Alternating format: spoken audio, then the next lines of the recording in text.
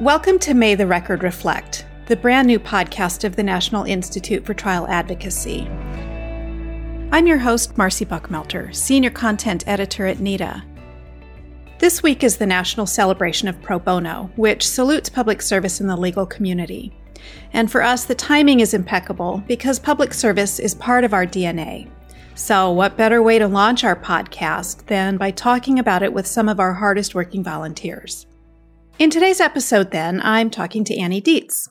She is a managing attorney at the Law Office of the Public Defender in DeKalb County, Georgia. She is part of a specialized behavioral health division where she handles some of the most high-profile criminal cases in Atlanta. She has also represented indigent populations of rural Georgia in civil matters and victims of domestic violence as a prosecutor in Henry County. So public service is in Annie's DNA too. Annie Dietz, welcome to May the Record Reflect. Thanks so much. I will start out by pointing out that not only are you one of NITA's next generation faculty members for 2018, but you've also donated at least 100 hours in teaching time to NITA over the past year. You've traveled to programs in San Diego, Chicago, North Carolina, Dallas, San Francisco, Boulder, and that is a serious time commitment that you've made to us. Can you describe what makes you choose NITA over some of the other worthy causes you could donate your time to? Sure. I've taught in a trial program at Emory University School of Law since 2010, and they bring in about 90 faculty members from all over the country every year. And every year I was teaching with different people, and I would see these people who were exceptional teachers. Because I think there are really kind of two classes of people who teach. Fortunately, you have people who teach because they like to talk and they like to perform, and that's fine. But you also have people who are just deeply committed to improving the participants in programs. And you can really tell the difference. And when I was teaching with different people, it would always be the people from this organization, NITA, that were exceptional. So I started asking questions about what NITA was and what their mission was and who they taught and why they taught. And I was so inspired by those people that when I was offered the opportunity to teach for NITA, to become part of NITA, I was really honored that I was considered kind of good enough to be part of the NITA mission. I guess the potential to effectuate change by training people who are part of a social justice organization, whether it be a public defender's office or a legal aid association, or people who are solo practitioners doing the really hard work of representing clients, or people who are representing corporations. Training those people to represent hundreds of other people really has this just ripple effect, I think, and potential to create great waves of change. So the NITA mission is something that I'm really proud to be a part of. Yeah, it has, as you said, a ripple effect. You see the immediate and direct impact that you have, and then you have to just imagine that goes out to other people and there is an indirect impact too. Yeah, right. I mean, one of the great things is when you get an email from somebody who you taught 6 months ago, and you gave them one suggestion on something to do at trial, and they email you and say, wow, I tried this one thing that you suggested, and it made a huge difference for my client. I mean, that's like the greatest reward, because that's what we're about, is empowering people to feel confident in themselves. Yeah, we get those emails sometimes too, and they're great. I mean, that is fulfilling exactly our mission. So those are wonderful emails. Why does public service matter? I think our country right now is really in this kind of struggle, this time of turmoil, and kind of searching for our soul and what do we stand for and what do we want to represent. And I think that committing yourself to public service and helping to train people who are really on the front lines fighting these battles that matter now more than ever, whether it's immigration advocacy or whether it's people who don't have any benefits, or whether it's people who are fighting for victims of domestic violence. Public service, and I think in times like this, it matters now more than ever, because if we're not equipping people the skills that they need to fight these really hard battles on the front line, then nobody's going to be there to fight them. Yeah.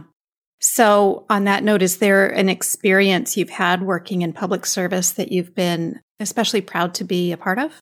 Yeah, I mean, I can think of several, but a couple that stand out. As a public defender, as somebody who has been a public defender for the last 14 years, and before that, a legal services attorney, and before that, a prosecutor, I'm kind of used to being underestimated in court. People don't think, one of my clients was saying today when we were in court, somebody was walking out of the courtroom complaining about their public defender, and I had just gotten a really good result for my client. And he was like, people don't understand that public defenders are the ones who really know how to try cases and know how to do this work. But that's not the perception, right? I taught in a program for the Legal Aid Association of California in San Francisco, and it was this group of public defenders who were so used to being kind of devalued and diminished by their opposing counsel.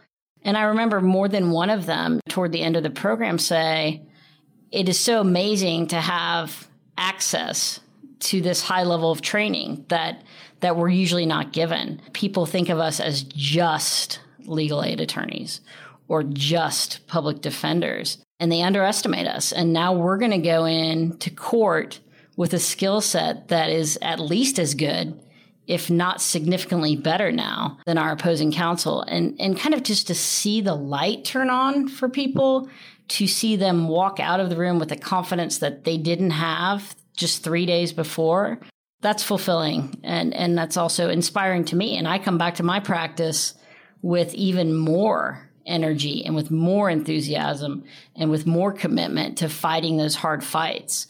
Same thing at the legal aid program we did here in Atlanta recently.